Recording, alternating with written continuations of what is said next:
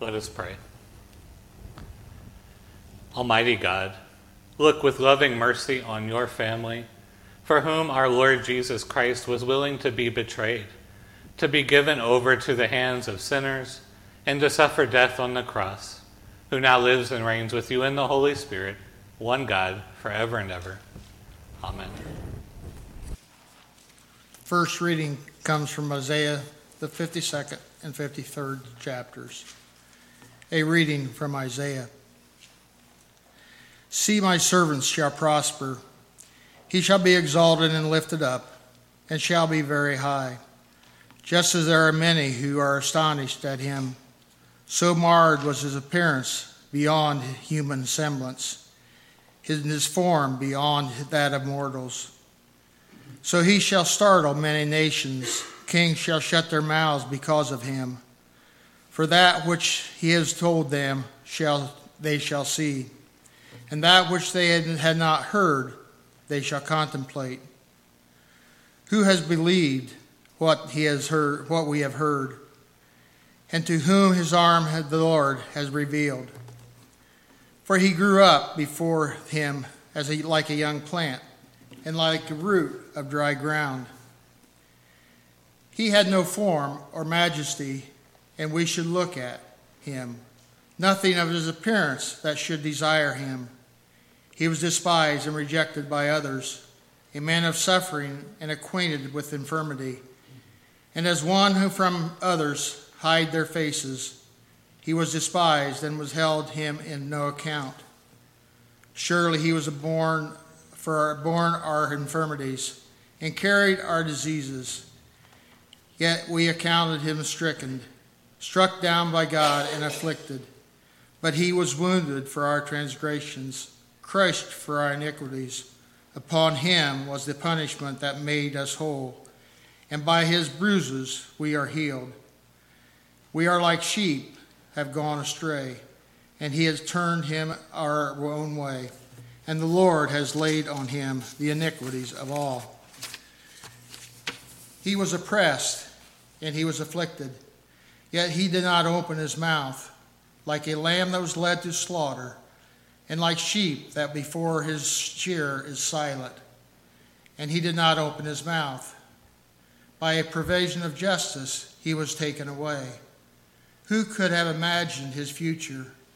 For he was cut off from the land of the living, stricken of the transgressions of my people.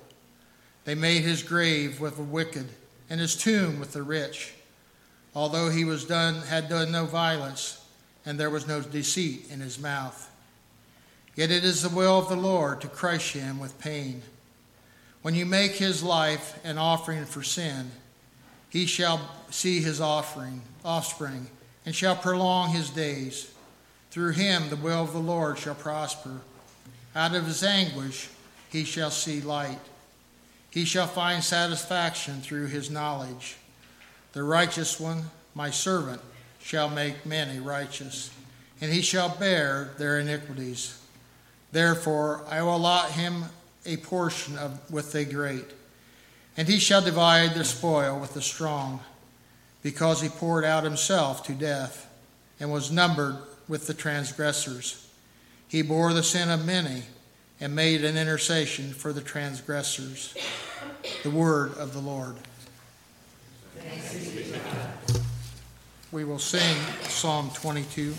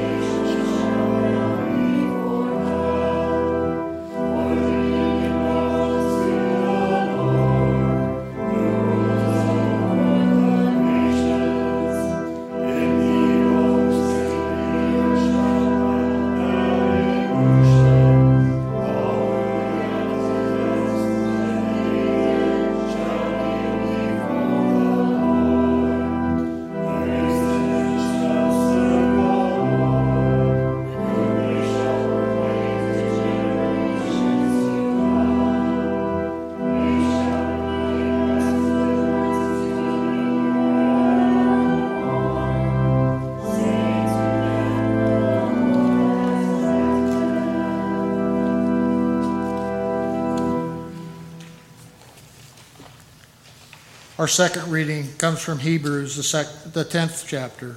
A reading from Hebrews. This is the covenant that I make with them. After those days, says the Lord, I will put my laws in their heart, and I will write them on their minds. He also adds, I will remember their sins and their lawless deeds no more. Where there is forgiveness of these, there is no longer an offering for sin. Therefore, my friends, since we have confidence to enter the sanctuary by the blood of Jesus, by the new and living way we open for us through the curtain, that is, through the flesh. And since we have a great priest over the house of God, let us approach with true heart and full assurance of faith, with our hearts sprinkled clean from the evil conscience, and our bodies washed with pure water. Let us hold fast to the confession of our hope without wavering, for he who has promised is faithful. And let us consider how to provoke one another to love and good deeds, not neglecting to meet together, or as a habit of some, but encouraging one another. And all the more you see the day approaching. The word of the Lord. Thanks be to God.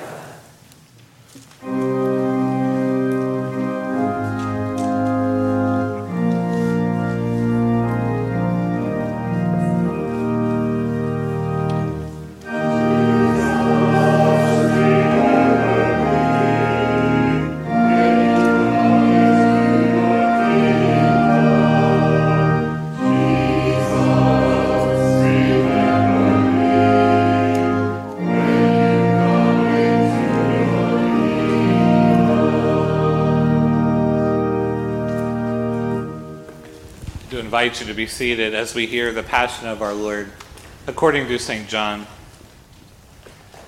After Jesus had spoken these words, he went out with his disciples across the Kidron Valley to a place where there was a garden, which he and his disciples entered. Now Judas, who betrayed him, also knew the place, because Jesus often met there with his disciples. So Judas brought a detachment of soldiers together, with police from the chief priests and the Pharisees, and they came there with lanterns and torches and weapons. Then Jesus, knowing all that was to happen to him, came forward and asked them, "Whom are you looking for?" They answered, "Jesus of Nazareth." Jesus replied, "I am he." Judas, who betrayed him, was standing with him.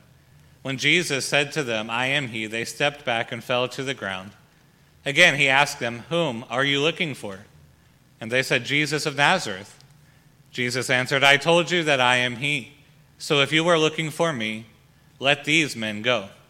This was to fulfill the word that he had spoken, "I did not lose a single one of those whom you gave me." Then Simon Peter, who had a sword, drew it, struck the high priest's slave, and cut off his right ear. The slave's name was Malchus.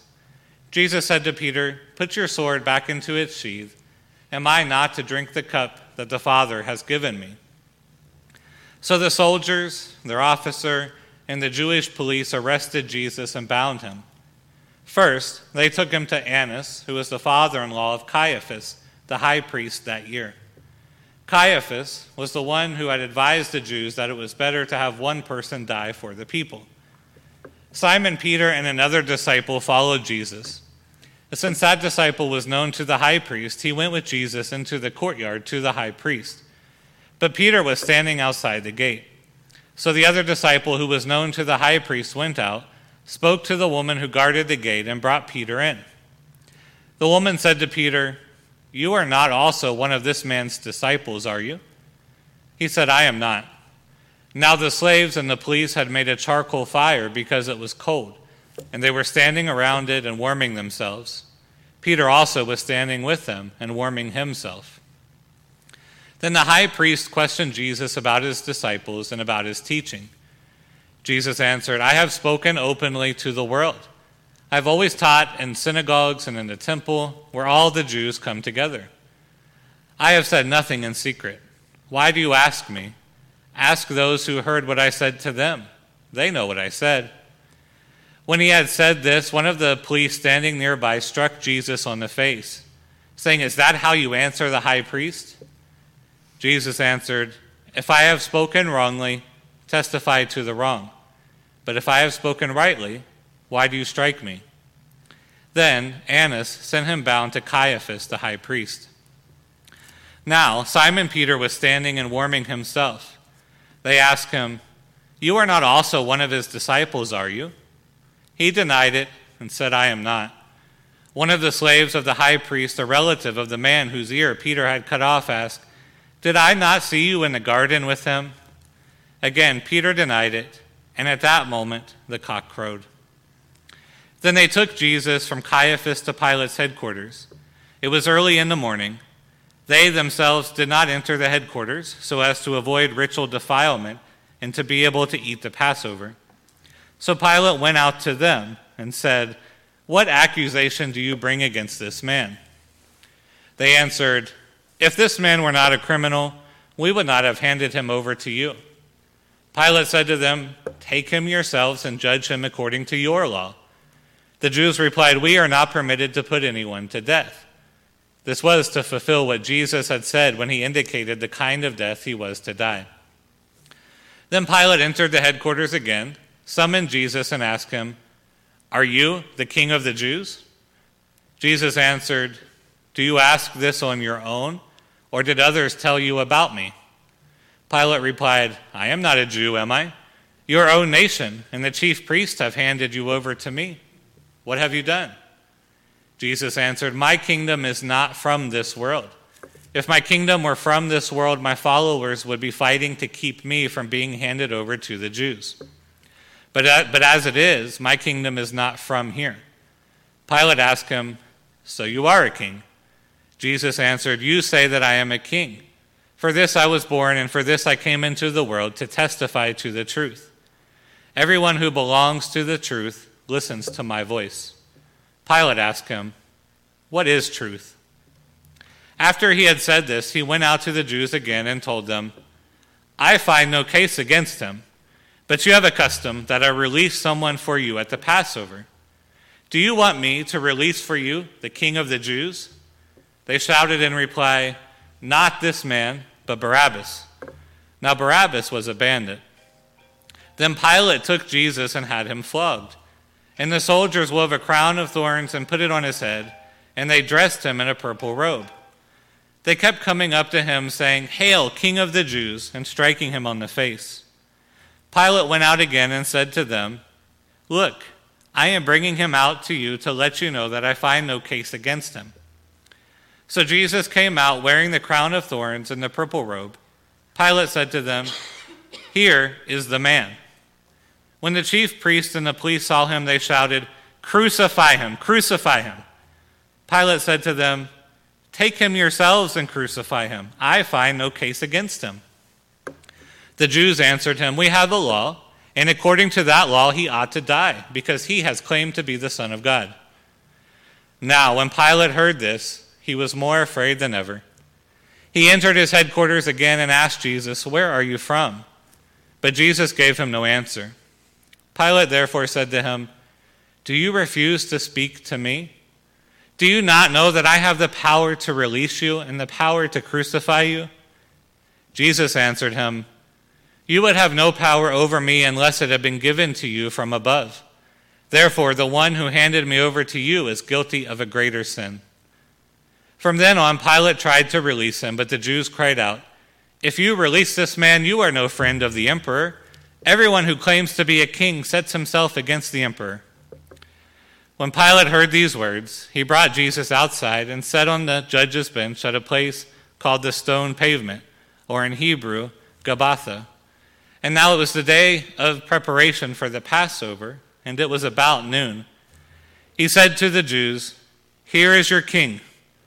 They cried out, away with him, crucify him." Pilate asked them, "Shall I crucify your king?" The chief priest answered, "We have no king but the emperor." Then he handed him over to them to be crucified. So they took Jesus, and carrying the cross by himself, he went out to what is called the place of the skull, which in Hebrew is called Golgotha.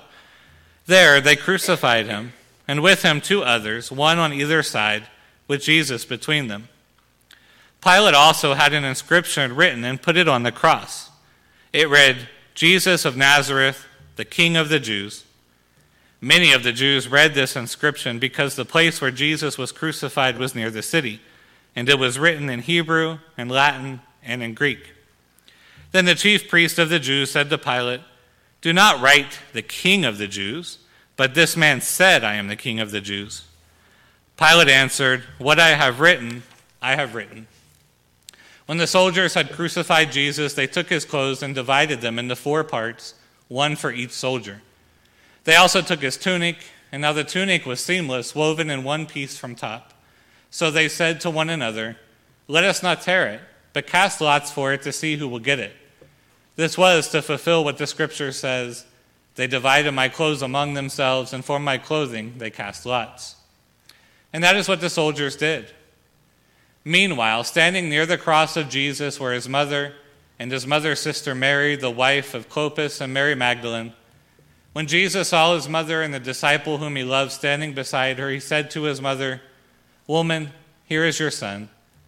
Then he said to the disciple, "Here is your mother." And from that hour the disciple took her into his own home. After this, when Jesus knew that all was now finished, he said, in order to fulfill the scripture, "I am thirsty." A jar full of sour wine was standing there, so they put a sponge full of the wine on a branch of hyssop and held it to his mouth. When Jesus had received the wine, he said, "It is finished."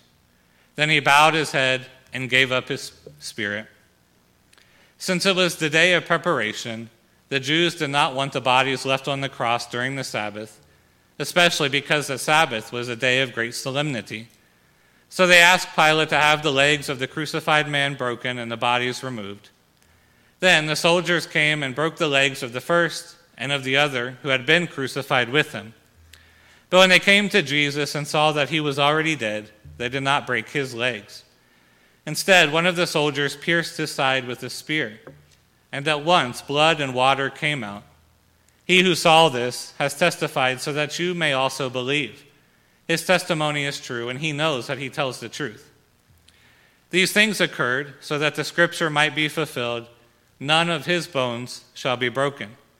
And again, another passage of scripture says, "They will look on the one whom they have pierced." After these things, Joseph of Arimathea, who was a disciple of Jesus, though a secret one because of his fear of the Jews, asked Pilate to let him take away the body of Jesus. Pilate gave him permission, so he came and removed his body. Nicodemus, who had at first come to Jesus by night, also came, bringing a mixture of myrrh and aloes, weighing about 100 pounds. They took the body of Jesus and wrapped it with the spices and linen cloths according to the burial custom of the Jews. Now there was a garden in the place where he was crucified, and in the garden there was a new tomb in which no one had ever been laid. And so because it was the Jewish day of preparation and the tomb was nearby, they laid Jesus there.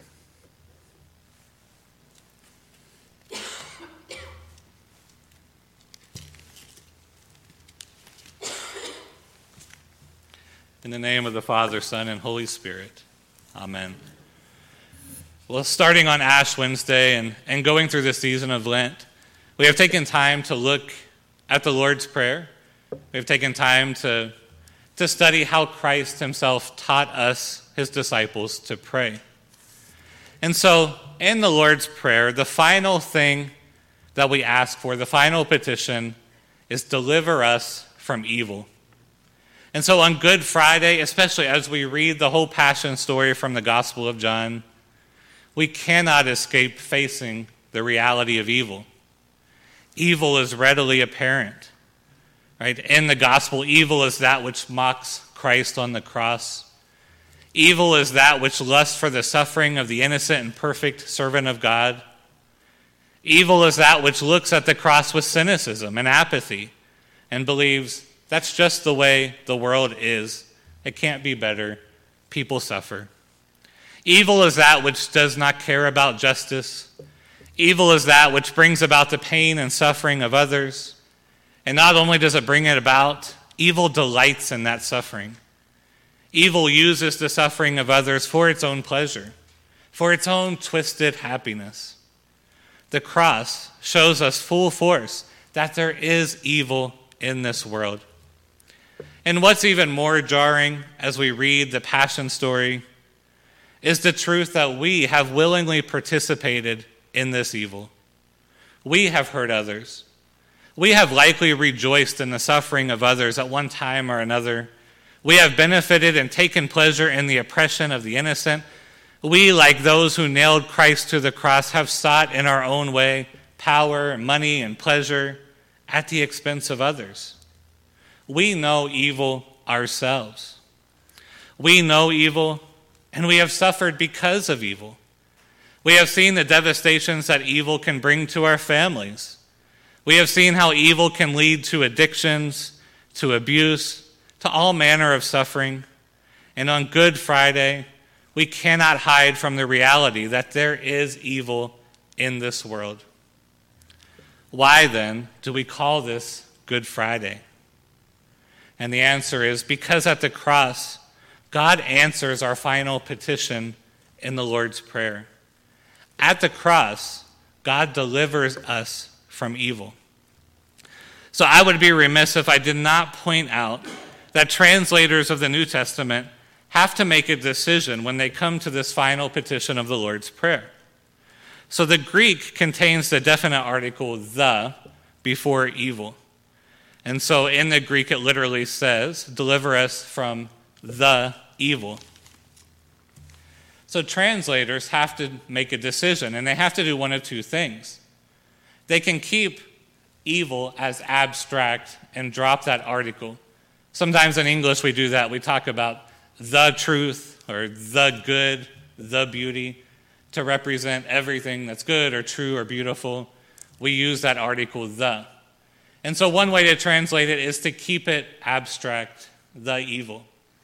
And so in this way, to pray to deliver us from evil is to pray to deliver us from that force, that abstract force of evil. This might mean to deliver us from all that falls under the category evil, which would be death and sin and the devil. And from all the consequences of sin, then, we pray, deliver us. And this is a good way to understand that petition. But as Christians, we want to be careful because we do not believe that evil itself is a substance. Evil itself is not an actual thing. Because if evil itself were a substance, it would mean that God created it. But God did not create evil. So rather, we believe that evil is a kind of negation. Evil, in other words, is the absence of good. Evil is the turning away from what is found in God. When we say a thing is evil, what we're really saying is that it lacks goodness. It is a privation of good. And this is true. We know it in our own lives. When we do evil things in our lives, ultimately we are doing things that lack love for God or lack love for our neighbor. It's the lack of love that makes something evil. And so, on one hand, when we pray to God, asking Him to deliver us from evil, we are also asking Him to fill us with Himself, to fill us with what is good. We are asking Him to be present with us, to be present in us, because where He is, evil cannot abide, evil cannot win. The petition, then, is a positive one, because it seeks to fill whatever is missing in us and around us and fill it with God Himself. The other way translators have translated the evil in the Lord's Prayer is to translate it as deliver us from the evil one. That is, to deliver us from the personal force of evil that is the devil in this world. Alfred Depp, who was a Jesuit priest who opposed Hitler in Germany, wrote from a prison cell during the war, "There is not only evil in this world, there is also the evil one. Not only the principle of negation, but also a tough and formidable antichrist." Right? And the idea is that evil is not only an abstraction, not only a force. Evil is not just an idea about why things are bad. Rather, according to the Bible, there is an active kind of personal evil, an antichrist that is working against God in this world. In the Large Catechism, Luther notes that this evil one, the devil, the one who is Antichrist, works against every other petition we ask in the Lord's Prayer. He sows doubt, he sows adversity, he sows division. We pray then in the Lord's Prayer for God's name to be holy. And the devil, we know, works to slander God's name. We pray in the Lord's Prayer for the kingdom to come, and the devil works to divide the kingdom. We pray for daily bread. The devil works for suffering, hunger, and pain, and so on. 1 Peter says that the devil roams around like a lion, seeking to devour whom he can. Evil takes on activity in the work of the devil and fallen angels, and in the hearts of evil men who oppose God. This is personal evil from the devil and all who serve him. And so we pray in the Lord's Prayer also, deliver us from this evil one. Good Friday is Good Friday, however, because at the cross, God has delivered us from evil. However we choose to translate the Lord's Prayer, that's still true. God delivers us from both the evil that separates us from him, and he delivers us from the evil one that tries to separate us from him. One of our prayers at Holy Communion, part of the great Thanksgiving liturgy, has a wonderful phrase, which is, by his death, Christ defeated death. By the cross, Christ has trampled the devil, and Christ has assured us that we are no longer captives to be held by death or by the devil or by any evil force in this world. He has redeemed us and rescued us. The book of Hebrews says, since therefore the children share flesh and blood, he himself likewise shared the same things, so that through death he might destroy the one who has the power of death, that is the devil, and free those who all their lives were held in slavery by the fear of death. The final petition of the Lord's Prayer serves as a reminder to us. It preaches the gospel to us. It says, look what God has done to deliver you from evil. God has not spared his son for you. Rather, God has given his son as a ransom. God's son suffered the consequence of your sin. God's son has died for you. And because God's son has died for you, you are delivered from evil. Amen.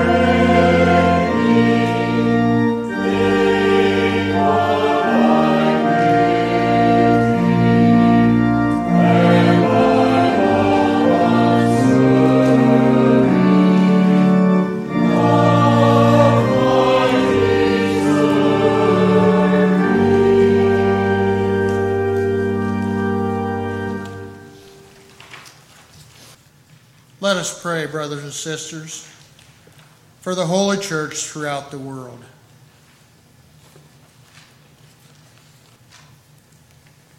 Almighty and eternal God, you have shown your glory to all nations in Jesus Christ. By your Holy Spirit, guide the church and gather it throughout the world. Help it to persevere in faith, proclaim your name, and bring the good news of salvation in Christ to all people. We ask this through Christ our Lord. Amen. Let us pray for Daniel, our bishops, and for all pastors and all servants of our church, and for the people of the Word of God.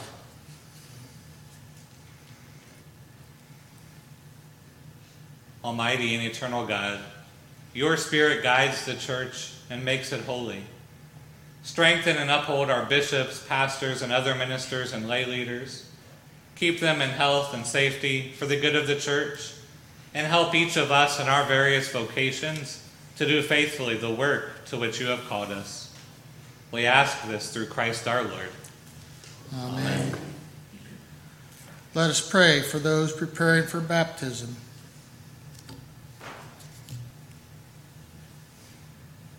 Almighty and eternal God, you continue to bless the church. Increase the faith and understanding of those preparing for baptism. Give them new birth as your children, and keep them in the faith and communion of your holy church. We ask this through Christ our Lord. Amen. Let us pray for our sisters and brothers who share in the faith of Jesus Christ.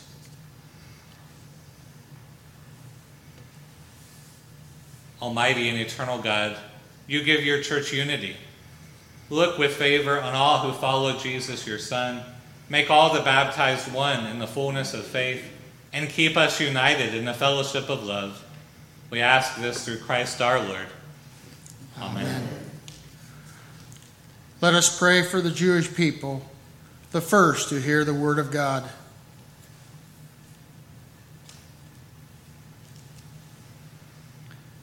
Almighty and eternal God, long ago you gave your promise to Abraham and your teaching to Moses. Hear our prayers that the people you called and elected as your own may receive the fulfillment of the covenant's promises. We ask this through Christ our Lord. Amen. Let us pray for those who do not share our faith in Jesus Christ.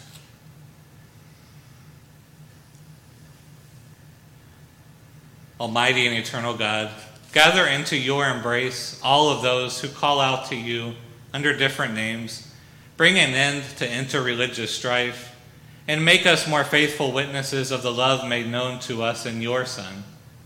We ask this through Christ our Lord. Amen. Amen. Let us pray for those who do not believe in God.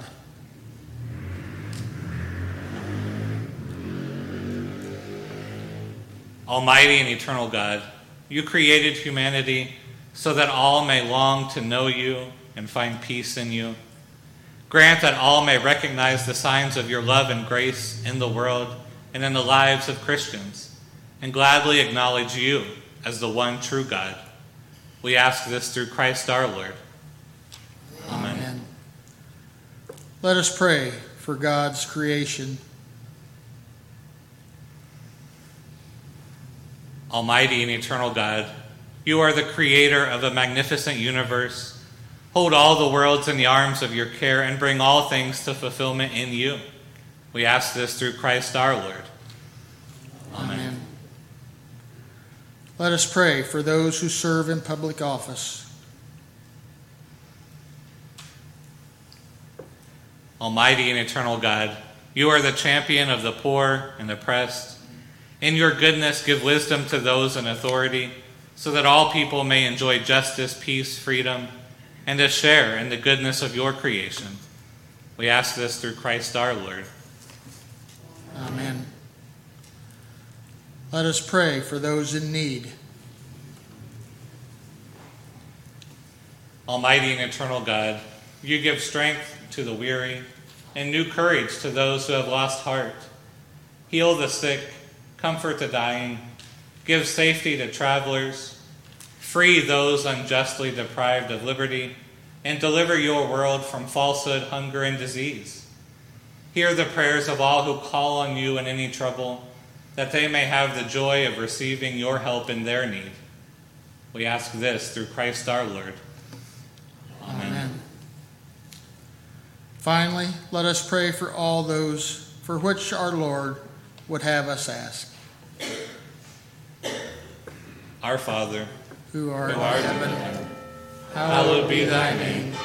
Thy kingdom come, thy will be done, on earth as it is in heaven. Give us this day our daily bread, and forgive us our trespasses, as we forgive those who trespass against us.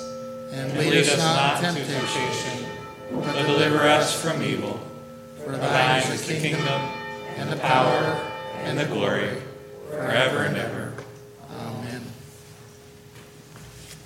And now behold the life-giving cross on which was hung the Savior of the whole world. O come, let us worship him.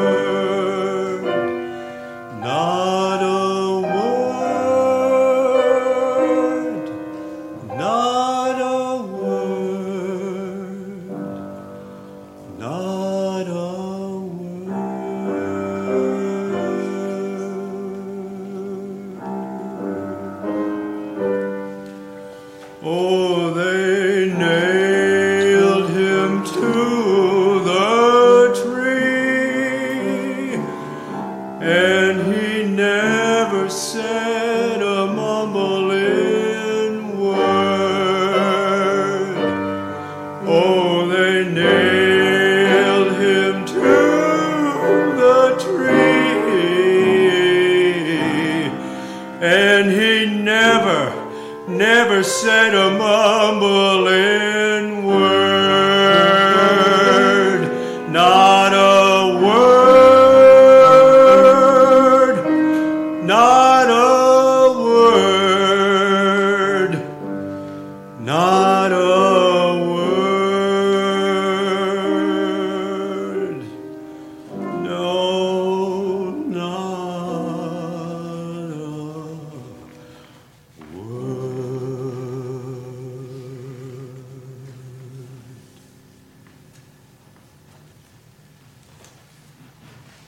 Behold, the life-giving cross, on which was hung the Savior of the whole world. O come, let us worship him. May be seated. O my people, O my church, what have I done to you? How have I offended you? Answer me. I led you out of slavery into freedom and delivered you through the waters of rebirth. But you have prepared a cross for your Savior. Holy God, holy and mighty, holy and immortal, have mercy on us. O my people, O my church, what more could I have done for you? Answer me. 40 years I led you through the desert, feeding you with manna on the way. I saved you from the time of trial and gave you my body, the bread of heaven. But you have prepared a cross for your Savior. Holy God, holy and mighty, holy and immortal, have mercy on us. O my people, O my church, what more could I have done for you? Answer me. I led you on your way in a pillar of cloud and fire, but you led me to the judgment hall of Pilate. I guided you by the light of the Holy Spirit, but you have prepared a cross for your Savior.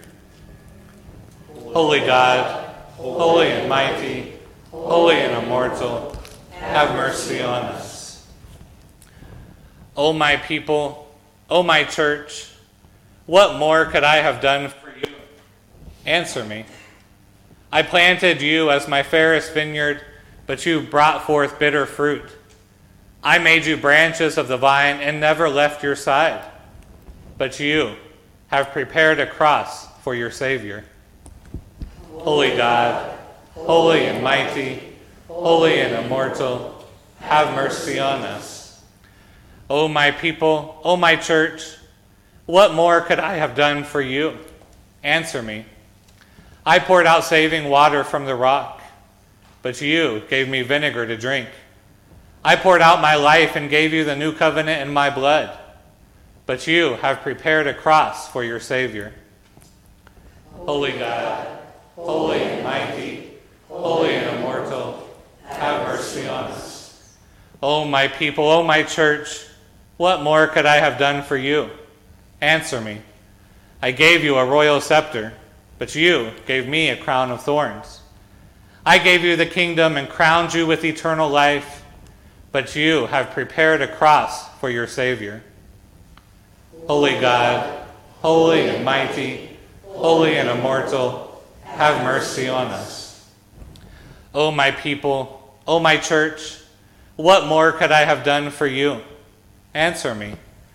I struck down your enemies, but you struck my head with a reed. I gave you my peace, but you draw the sword in my name, and you have prepared a cross for your Savior. Holy God, holy and mighty, holy and immortal, have mercy on us. O my people, O my church, what more could I have done for you? Answer me. I opened the waters to lead you to the promised land, but you opened my side with a spear. I washed your feet as a sign of my love, but you have prepared a cross for your Savior. Holy God, holy and mighty, holy and immortal, have mercy on us. O my people, O my church, what more could I have done for you? Answer me. I lifted you up to the heights, but you lifted me high on a cross. I raised you from death and prepared for you the tree of life, but you have prepared a cross for your Savior. Holy God, holy and mighty, holy and immortal, have mercy on us. O my people, O my church, what more could I have done for you? Answer me. I grafted you into my people Israel, but you have made them scapegoats for your own guilt, and you have prepared a cross for your Savior. Holy God, holy and mighty, holy and immortal, have mercy on us. O my people, O my church, what more could I have done for you? Answer me. I came to you in the least of your brothers and sisters, but I was hungry, and you gave me no food, thirsty, and you gave me no drink, a stranger, and you did not welcome me, naked, and you did not clothe me, sick and in prison, and you did not visit me, and you have prepared a cross for your Savior. Holy God, holy and mighty, holy and immortal, have mercy on us. We adore you, O Christ, and we bless you. By your holy cross, you have redeemed the world.